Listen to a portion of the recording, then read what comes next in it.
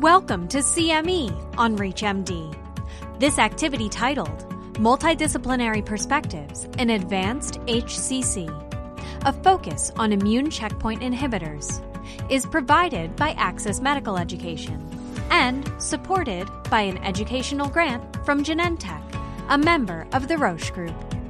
Before starting this activity, please be sure to review the disclosure statements as well as the learning objectives. Hello and welcome to this educational activity entitled Multidisciplinary Perspectives in Advanced Hepatocellular Carcinoma, a focus on immune checkpoint inhibitors. I am Dr. Robert Mocharnuk, Emeritus Professor of Clinical Medicine. I am joined today by Dr. Richard Finn, Professor of Medicine in the Division of Hematology Oncology at the Geffen School of Medicine at UCLA in Los Angeles, and Dr. Amit Singal, Associate Professor of Medicine and Medical Director of the Liver Tumor Program at the University of Texas Southwestern Medical Center in Dallas, Texas.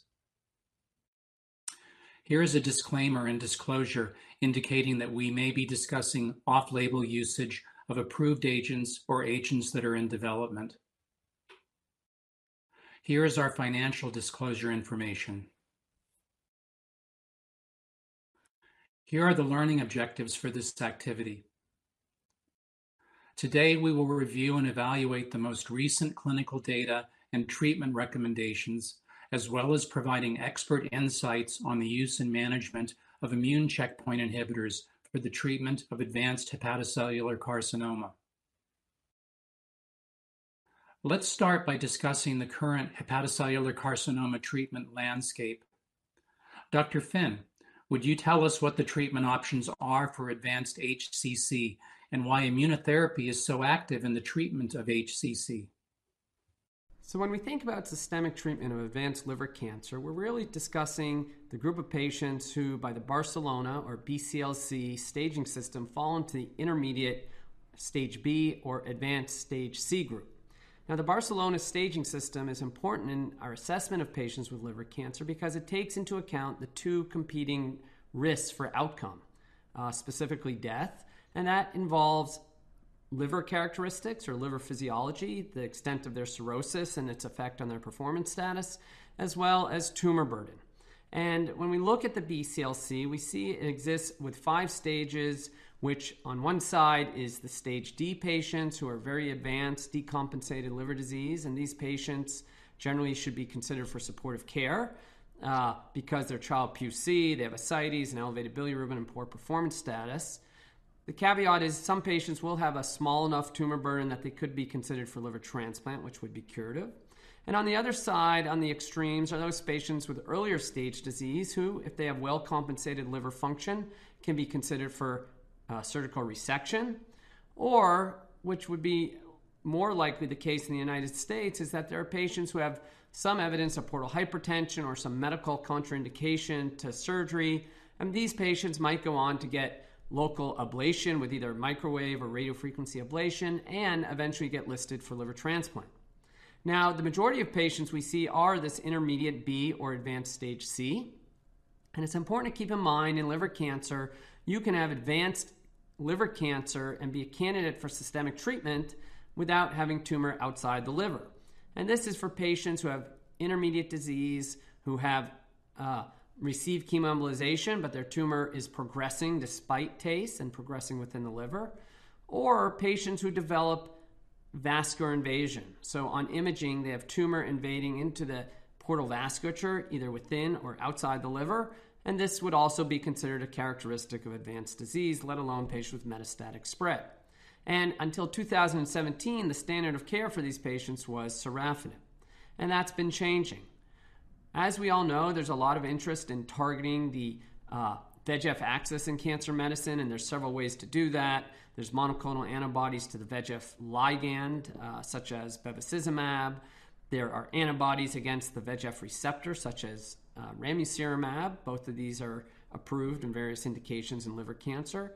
And then for many years, the backbone of drug development has been small molecule inhibitors of the VEGF receptor kinase, as well as other intracellular kinases. So the pivotal studies with sorafenib were done over a decade ago in the North American and European cohort, the SHARP study, and then a separate cohort done in Asia. And both of these studies came to the same conclusion, that compared to placebo, sorafenib improved overall survival, both by the same hazard ratio, 0.69 or 0.68 in Asia, and that's an over 30% decrease in the risk of death. And this was felt to be low-hanging fruit. To beat placebo appeared to be an easy thing, but with that being said, sorafenib was the first drug to do that. And subsequently, until only this year, 2020, did we see a regimen that actually beat sorafenib in terms of overall survival. And what we learned from the sorafenib studies is that we can improve survival without inducing objective responses. That is to say, sorafenib was cytostatic, it could generally slow progression, and it does have a side effect profile that was tolerable in this group of patients, 90% of whom have underlying liver disease, i.e. some degree of cirrhosis. But keep in mind, all the patients accrued to liver cancer studies are Child-Pugh A by design to limit the effect of the underlying liver disease for the outcomes. And typically the primary outcome is always overall survival, to date at least. So then came along lenvatinib. Lenvatinib was approved in the frontline setting based on the REFLECT study, which was a non-inferiority study that showed that lenvatinib, potent VEGF receptor and FGFR receptor multikinase inhibitor, had a survival that was non-inferior to sorafenib. Now, while the overall survival was non-inferior, lenvatinib did improve response rates and significantly improve progression-free survival.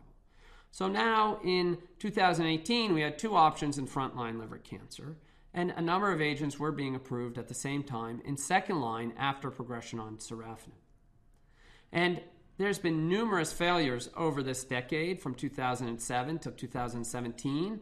And really in the past 3 years, we've seen a dramatic increase of drugs approved. Currently, we have 9 different regimens approved in the United States to treat advanced liver cancer. And that includes regorafenib, the first drug approved after sorafenib, and that was the first drug approved in second line. We talked about lenvatinib, cabozantinib, another small molecule VEGF, c-MET, and AXL inhibitor that was approved in second line. Ramucirumab, which initially failed in its second line study, was then approved based on a repeat study focusing on this high AFP population.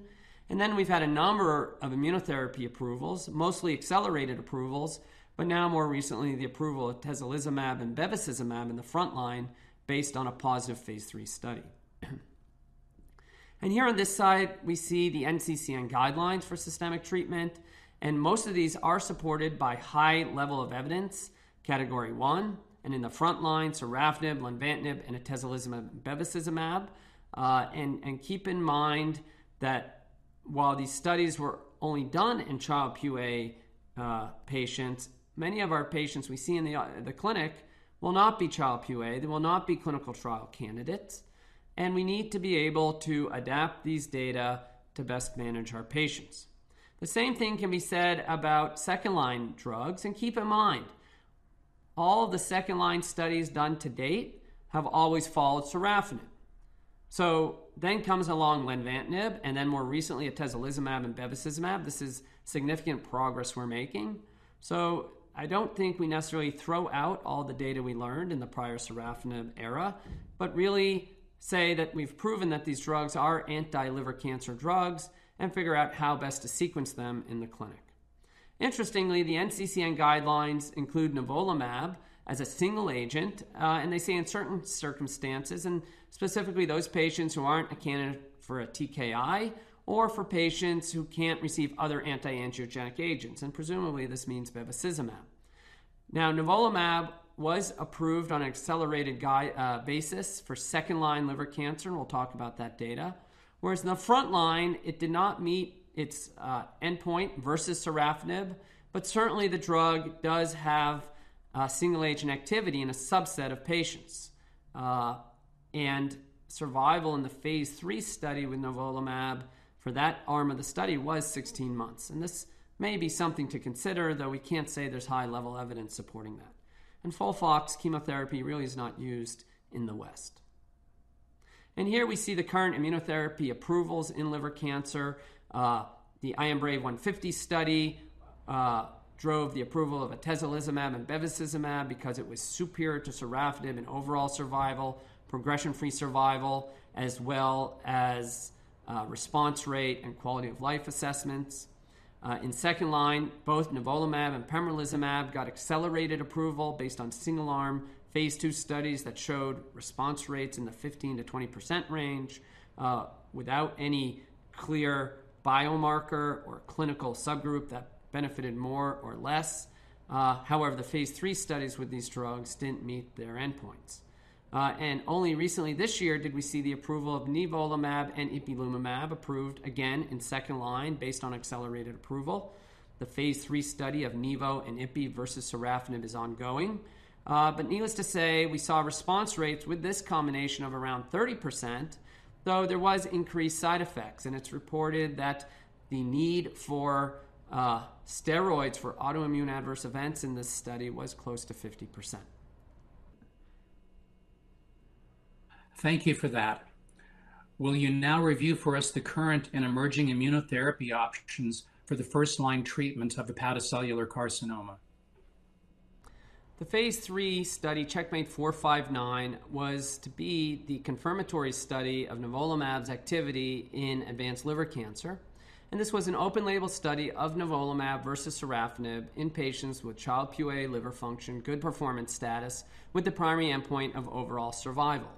And this study was based on the phase 2 Checkmate 040 study, which again was the basis for the accelerated approval in second line. Now, what you can see here is that the study did not meet its endpoint. Sorafenib had the longest survival we'd seen in a frontline liver cancer study of just under 15 months. And nivolumab also had the longest survival at the time that we saw in a phase 3 liver cancer study with just over 16 months. What was very interesting in this study is that we saw that over 20% of the patients, close to 30% of the patients actually, in the sorafenib arm, actually at progression on sorafenib went on to receive immune checkpoint inhibitors or immunotherapy in the second line setting. Now, the study did confirm the safety profile of nivolumab, and it also confirmed the response rate of nivolumab that we saw in the second line setting as a single agent. Now, the interest for us in research has been to try to improve the response rate of single agent IO. And that would require perhaps identifying a biomarker where we can enrich for the population of patients who get that benefit, or look at combining IO with another target and mechanism of action. And there's been a lot of interest in combining IO with VEGF inhibitors, whether TKIs or antibodies. Our understanding of the mechanism of VEGF inhibition has, I think, grown scientifically. It's matured over time from when it was first approved with this idea that we can affect the flow of blood to a tumor and starve it of oxygen. And certainly that is an important mechanism. But as we've seen in some preclinical studies with bevacizumab, is that by normalizing the vasculature, you affect the immune infiltrate and microenvironment around the tumor. And you can actually promote a pro-immune, anti-tumor environment, which then with a drug like atezolizumab can amplify that and therefore lead to more efficacy. So there was initially a single-arm phase 1b/2 study of atezolizumab and bevacizumab. And this study was a proof of concept type of study designed to assess safety. And very early on, there was a fairly high response rate seen with the combination of atezolizumab and bevacizumab in the single-arm component. And then later on, there was a randomized component of atezo and bev versus atezo alone. And that confirmed the observation that the combination has a higher response rate than either drug alone. And if we go back, many of us in the liver cancer space for some time actually looked at bevacizumab in the early 2000s because we know liver cancer is a very hypervascular tumor. But there were some safety concerns and there was not overwhelming response with single agent bevacizumab. and by then sorafenib was approved, and there were other drugs in the space, and bevacizumab never moved ahead into phase 3 trials until now in combination with atezo. And so here you see the response rate from the single-arm component. You can see in over 100 patients, the response rate was 36%, with 12% of patients having CRs, 24% having PRs, and a total disease control rate of 71%. So the IMbrave 150 study, which was published in the New England Journal of Medicine in May of 2020, was an open-label global study that looked at the combination of atezo-bev given intravenously every 3 weeks versus sorafenib at the dose of 400 milligrams twice a day. And the co-primary endpoints here were both overall survival and progression-free survival. And again, we used very standard stratification factors as well as selecting patients who are Child-Pugh A and good performance status. Importantly, because of bevacizumab's activity on the VEGF axis and its association with bleeding and other malignancies, patients were required to have an upper endoscopy within 6 months of coming on study. And if not having one, they would have to have that done because we know patients with chronic liver disease are at risk of varices. Here you see the breakdown characteristics of the patients enrolled in the study, and this is a very typical population, I think, for liver cancer patients, a little older. So this study was stopped at its first interim analysis when it was presented that the survival curve separated early and remained separated through the course of follow-up. And with a median follow-up of about 8.5 months, we see that the hazard ratio for death was 0.58. So this is a 42% decrease in the risk of death. As compared to the SHARP study with sorafenib versus placebo, that hazard ratio was 0.69, and that was versus placebo. So here versus an active control, for the first time, we're seeing in the frontline setting a significant improvement in overall survival. Sorafenib had a median survival of about 13 months, which again is comparable to modern studies with sorafenib. And still at the time of this readout, we still had not reached the median survival in the combination arm. And this study is ongoing, and we'll wait to see updated data in the future. Now, the study also met its primary endpoint of improving progression-free survival, again with a similar hazard ratio of 0.59, with an improvement of 4.3 to 6.8 months. And if we look at the secondary readout of response rate, again, what we're seeing here is response rates now in the high 20s, 27%. And that is a fairly high response rate when we think of where we were with the TKIs. Because here we have a response rate that is fairly high, and patients who do respond have a long response. Now, there are other studies ongoing in this space of combining VEGF inhibition with TKIs. The study Keynote 524, or the 116 study, is looking at lenvatinib in combination with pembrolizumab.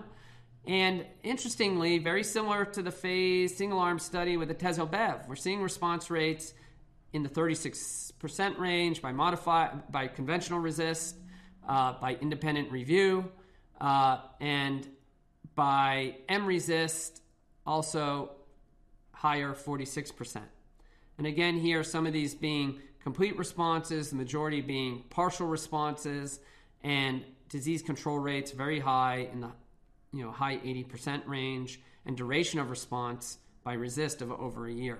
So again, this study I think is very exciting. It's building the story around dual inhibition of checkpoint inhibition and VEGF receptor plus inhibition, and this has led to the LEAP-002 study, which is ongoing, looking at the combination of pembrolizumab and lenvatinib versus lenvatinib alone. And that's a phase 3 placebo-controlled study. Now, atezolizumab is also being evaluated with cabozantinib. Cabozantinib, we mentioned, is approved in second line. It's a multi-kinase inhibitor, which hits the VEGF receptor, which I think has been validated now as being important in combination with IO, but also hits other receptors such as the TAM kinases, specifically AXL, c-MET, the hepatocyte growth factor, and builds on this idea that you can affect the immune microenvironment around a tumor that in combination with a checkpoint inhibitor, such as the PD-L1 inhibitor atezolizumab, can improve response rates. Now, what about dual checkpoint inhibition?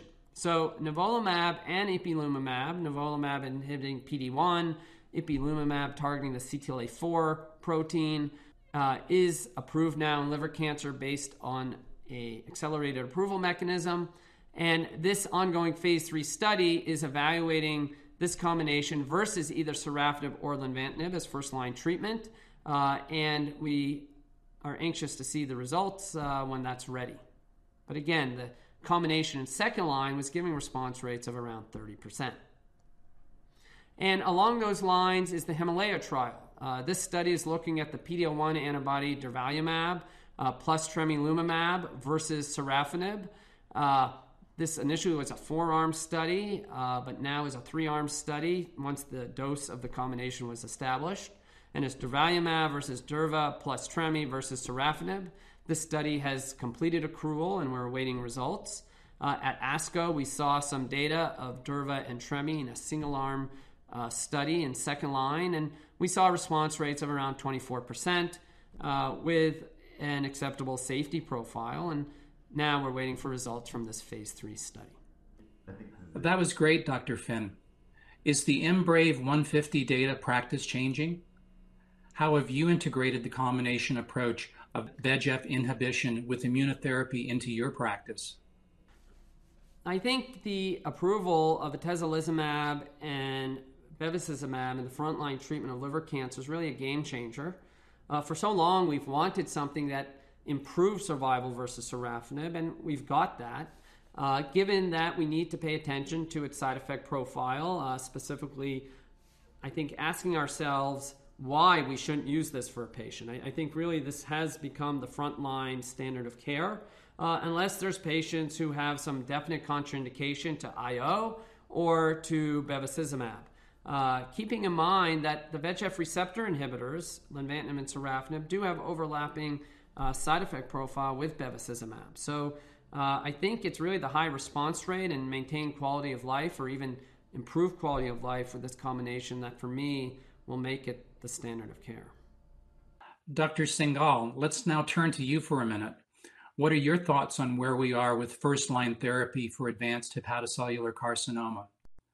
And what would you recommend for a patient with both cirrhosis and HCC? That's a great question and very important in clinical practice since the majority of HCC in the Western world present in the setting of cirrhosis. In fact, in the US and Europe, we can say that over 80%, if not over 90% of patients with advanced HCC occur in the setting of cirrhosis. Now, when we consider cirrhosis, it's not just one big bucket. There's different gradations of how severe someone's cirrhosis can be. And we typically classify this going from Child-Pugh A to Child-Pugh B to Child-Pugh C, depending on how sick somebody's liver is at the time of clinical presentation. As you've already heard from Dr. Finn, when we think of atezolizumab and bevacizumab, this really was restricted to patients with well-compensated liver disease. That is Child-Pugh A cirrhosis with minimal hypertension. However, there are many patients who present with advanced HCC who may have more significant liver dysfunction, whether this is having portal hypertension or if it's having more advanced liver disease and being Child-Pugh B cirrhosis. And in those patients, we have to consider alternative therapies that have been evaluated in patients with more advanced liver dysfunction, such as sorafenib or nivolumab. We know that sorafenib has been evaluated in a lot of real-world clinical experience, such as the Gideon study. And we know that nivolumab was evaluated in a small subset of Child-Pugh B patients as part of the Checkmate 040 study. Of course, we hope that more and more real-world data will be available for other agents, so we can start to consider them in Child-Pugh B cirrhosis or those patients with portal hypertension. But at least right now, that's how I consider it, where atezolizumab and bevacizumab is really frontline therapy for most patients with Child-Pugh A cirrhosis and no portal hypertension. But we have to consider alternative therapies with patients with more advanced liver dysfunction. Thanks, Dr. Singal. Now let's turn to second-line treatment. Dr. Finn, Will you please discuss the available data for immunotherapy as second-line treatment? So as exciting as things have been in the frontline setting, we actually have a lot of developments in the second-line setting, which will influence how we sequence drugs moving forward.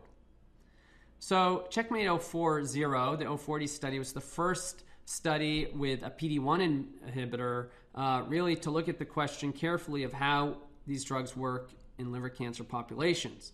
And this has grown over time to have multiple arms to it, but the initial arm was dose escalation phase and expansion phase to make sure that PD-1 inhibition would be safe in a population of patients with underlying liver disease. And the dose escalation was looked at in hepatitis B infected versus hepatitis C versus those patients who don't have viral hepatitis. And the results of this study was the basis for the accelerated approval of nivolumab.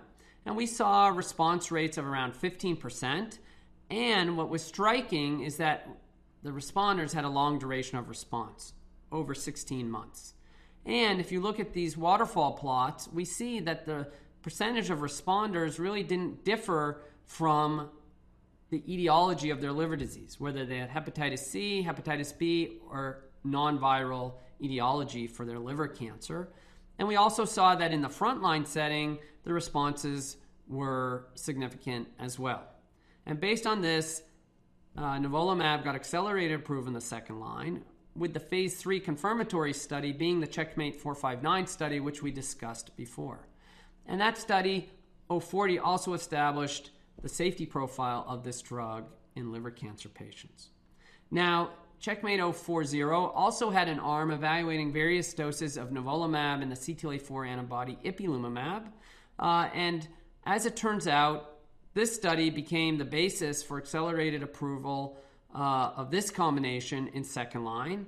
And that was really based on what we see here as response rates of over 30%, regardless of the dosing regimen. Arm A is what did get approval, which was nivolumab 1 mg per kg and ipi 3 mg per kg for 4 doses every 3 weeks, and then followed by the standard dose of nivolumab in this population of 240 every 2 weeks. And the reason this arm was selected was while the response rates were very similar, the survival for this arm of the study was quite longer than the others. We see up to 23 months. Keeping in mind that this is a single-arm study, overall 150 patients or so, but arm A alone was only 50 patients. And as mentioned, this combination is now being evaluated in a phase 3 study versus sorafenib or lenvatinib. Now, similarly, pembrolizumab was evaluated in a single-arm phase 2 study in a cohort of liver cancer patients who had Child-Pugh liver disease that had progressed on sorafenib. And we saw a very similar observation. That is to say that regardless of etiology, there was a number of patients who got a benefit from the drug as measured by response or stable disease. And based on this data set, again, pembrolizumab got accelerated approval. Now, the confirmatory study for pembrolizumab was Keynote 240, which was a phase 3 study in second line. And this is probably the last phase 3 study we'll see versus placebo in second line because we have so many drugs approved. And in this study, we took patients who had prior sorafenib and randomized them 2-to-1 of pembro versus placebo. And importantly, it had 2 co-primary endpoints, overall survival and progression-free survival. And we confirmed the single-agent activity of pembrolizumab. Here you see a response rate of 18%. Disease control rate of 62%. And if you responded to pembrolizumab, there was a long median duration of response of over 13 months. Now, here you see the overall survival curves. Median survival with placebo is 10.6 months, which was the longest we've seen in a control arm, and perhaps that's related to the ability of patients to go on to drugs at progression. Also, we excluded patients with main portal vein invasion, which wasn't always an exclusion in other phase 3 studies. But the median survival with pembro was just under 14 months, 13.9 months. This was a hazard ratio of 0.78. The confidence interval is less than 1, and the p-value is 0.0238. However, we cannot say this was a positive study because based on the statistical design, we needed a p-value of 0.0174. However, many of us feel that this study confirmed that in a subset of patients, pembrolizumab clearly has clinical activity. And, the next generation of studies will be combining these drugs for in the frontline setting. So we have a lot more immunotherapy approaches in the second line for patients previously treated with sorafenib. Drs. Finn and Singal, are there nuances between these immunotherapy options that would help you to choose treatment? And what would you do for a patient that was treated with atezolizumab and bevacizumab in the first line? So keeping in mind that all the drugs approved in second line were approved in patients who had had only prior sorafenib. Now, I think for a patient who gets lenvatinib front line, then the single agent IO option certainly would be an option at progression, as well as some of the TKIs that are approved. I think single agent IO after prior atezolizumab and bevacizumab might be a little harder sell because of the overlapping mechanism of action. I think it'll be very exciting to see how the combination of ipilimumab and nivolumab might come into play here, though we'll need more data in the liver cancer space. There has been some data in other malignancies, essentially phase 2 data, that this combination might have activity after prior single agent IO, such as in the renal cell population or melanoma. As you heard, we really don't have any data for any therapy post atezolizumab and bevacizumab. And so we're really in an arena where we have to apply old data and assume these therapies would be effective post atezolizumab and bevacizumab. As you've heard from Rich, many of us would really prefer the TKIs in this setting for several of the reasons that you've already heard. It's possible that by using a more pure VEGF, that some of the escape mechanisms that you experience in the frontline setting could be acted upon by using a broader TKI, such as sorafenib, lenvatinib, or cabozantinib, that really act on multiple pathways. As you've also heard from Rich, there is some appeal to using combination IO agents, a PD-1 in combination with a CTLA-4, such as ipi/nivo, which has been approved in the second line setting. Although, once again, we don't have any data in HCC to see if any of these therapies would be effective post atezolizumab and bevacizumab. Now, as we're going through and selecting between these therapies, ideally we would have a treatment selection biomarker, i.e. some biomarker that would say, for example, lenvatinib or cabozantinib or using a CTLA-4 would be more effective in this setting. But unfortunately, that biomarker currently doesn't exist. And so we have to use small differences between these agents to select between them in clinical practice. It's exciting that so many drugs have been approved recently for the treatment of hepatocellular carcinoma. However, as we know, many of these new agents can cause unique adverse side effects that must be addressed by physicians and other cancer care providers. Would you please summarize some of the more common side effects and how you address these in your clinical practices? So we're all very excited about the data we're seeing with immune checkpoint inhibitors in liver cancer, specifically now in the frontline setting, the survival advantage and its activity, single agent activity in the second line setting, and the upcoming combinations. And all of that needs to be balanced against safety and adverse events. And what's interesting in the liver cancer population when done in Child-Pugh patients is that we're not seeing any new toxicities that we don't see in other malignancies. Clearly, when we consent patients for the use of these drugs, it's a very broad consent that really any organ system can be affected with these drugs, but some things being more common, such as dermatologic reactions, certainly thyroid disorders. But again, any organ system can be affected, and therefore we need to watch patients closely. One of the big concerns in the liver cancer population was autoimmune hepatitis, given these patients have cirrhosis. And that is not necessarily a common event in the liver cancer population. Now, there are a lot of guidelines, and this table comes from various guidelines that have been put out. But I think the take-home message is that we need to monitor our patients closely, but certainly the use of steroids will be required for more serious events. And really, again, just to point you to some of the monitoring guidelines put forward by NCCN. And again, I don't think this is unique to liver cancer patients. Doing a good clinical exam, a good review of systems, certainly looking at GI toxicity. Again, in a liver cancer population, diarrhea can cause volume challenges, which again, in this group of patients who just doesn't have as much reserve as an otherwise healthy, quote unquote, patient with cancer. All of these patients will have some degree of liver dysfunction. And also looking at patient education. Some of these drugs now can be dosed monthly or every 6 weeks. And I think in the context of a liver cancer population, that doesn't mean you don't see them in between. I think it's very important to see patients in close follow-up, certainly when they start their treatment, and also educate patients what to look for as far as side effects. And I think that means having a broad differential for what these drugs can do. And also if a patient is on steroids, watching them closely and doing a taper that's appropriate so you don't induce a flare.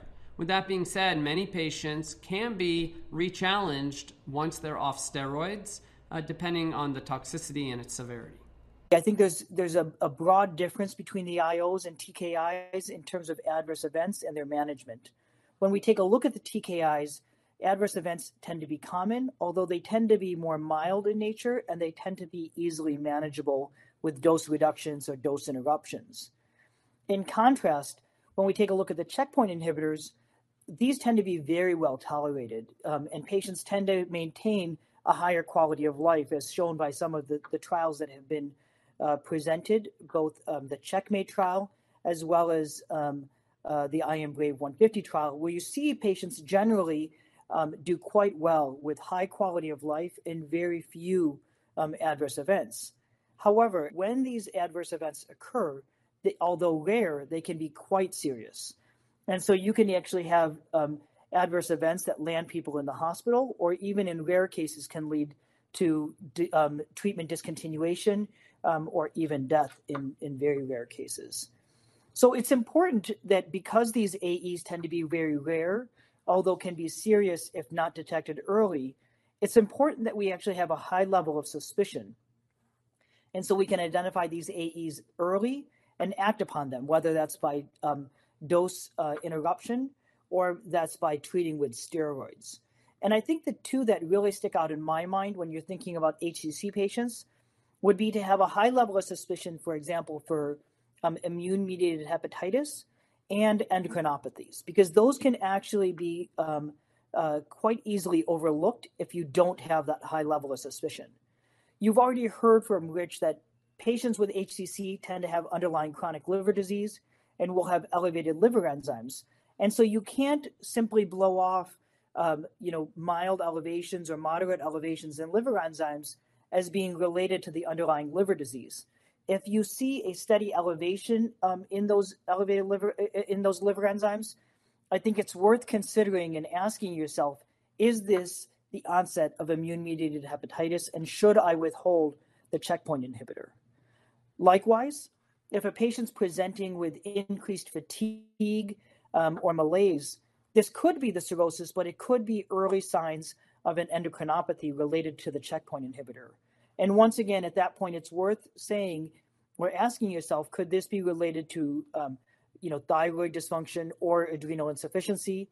And should I withhold the drug or delay the drug, or should I treat with steroids? And so overall, these drugs are very safe, but once again, we must have a high level of suspicion for AEs so we can act early and prevent them from becoming significant. Thanks for those insights. Given the complexities inherent to patients with hepatocellular carcinoma and the wealth of treatments now available, It seems that multiple specialists are needed to manage these patients. Dr. Singal, would you speak to this point? Yeah, no, this is a very important point and something that we really have to consider when we manage patients with HCC. So I think to start with, there's two key points, and I think we've touched upon both of them earlier in the presentation, but worth reiterating at this point. The first is that most patients who present with HCC actually have chronic liver disease, if not cirrhosis. So this is a disease within a disease, and this really highlights upfront the importance of involving a hepatologist throughout the care of all patients with HCC.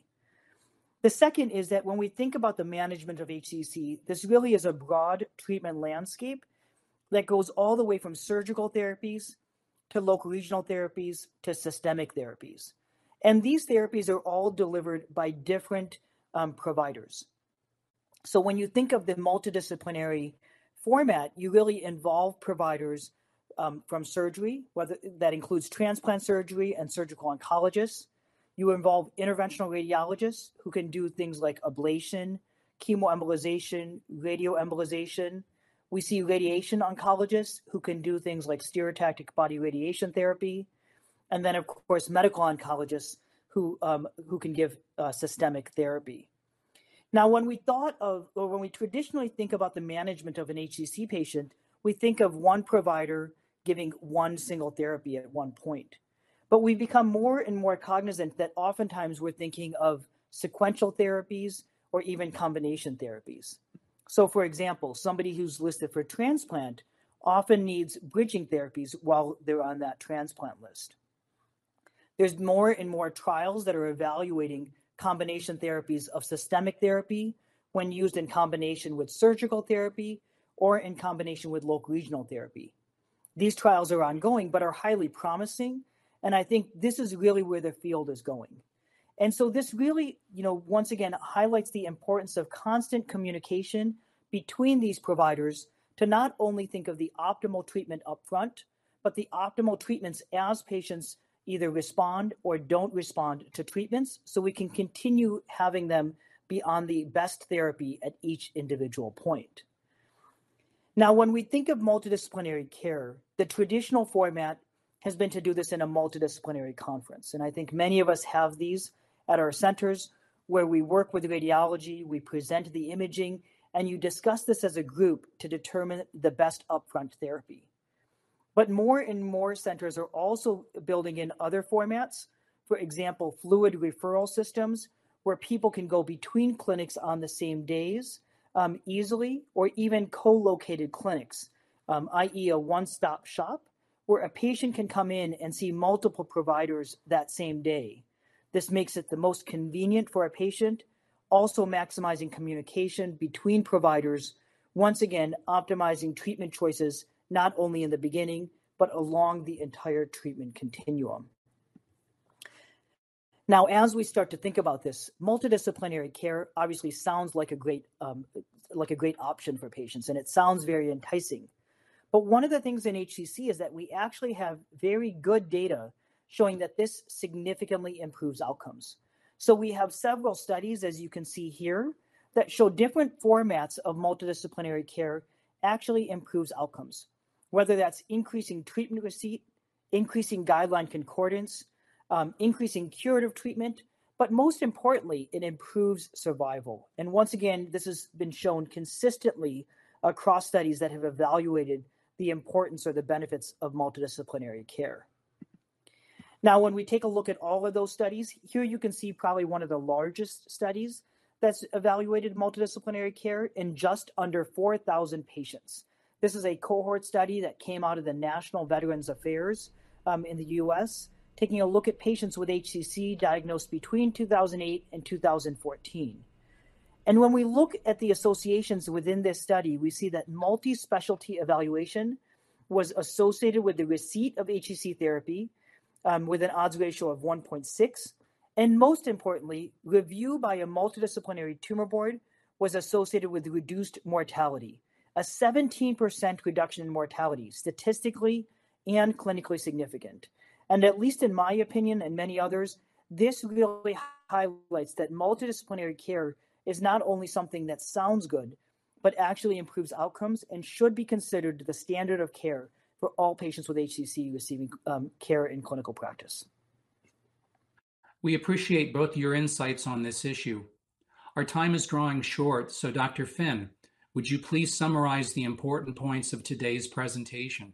Thank you very much for having me in the program. I think it's important for our colleagues to take away from this program a few important points. One is that liver cancer is really two diseases. It's a tumor and underlying liver disease. And in that context, as Dr. Singal had commented on, the importance of a multidisciplinary approach. And also for our patients who present with intermediate disease and get treated with things like local regional treatment, it's important to keep in mind that patients are not cured with that. And eventually patients will progress. And now that we have so many options in front line and second line that are improving survival, it's really important that we transition patients at the right time, the appropriate time. To maximize the benefit from systemic treatment, we need to get patients before they're decompensated. And as the patients go through their natural history of cirrhosis or local regional treatment, we can see them start to decline in their performance status as well as their liver function, which might limit our ability to treat them with the drugs that we have available. And again, it's important to work in the context of a multidisciplinary program.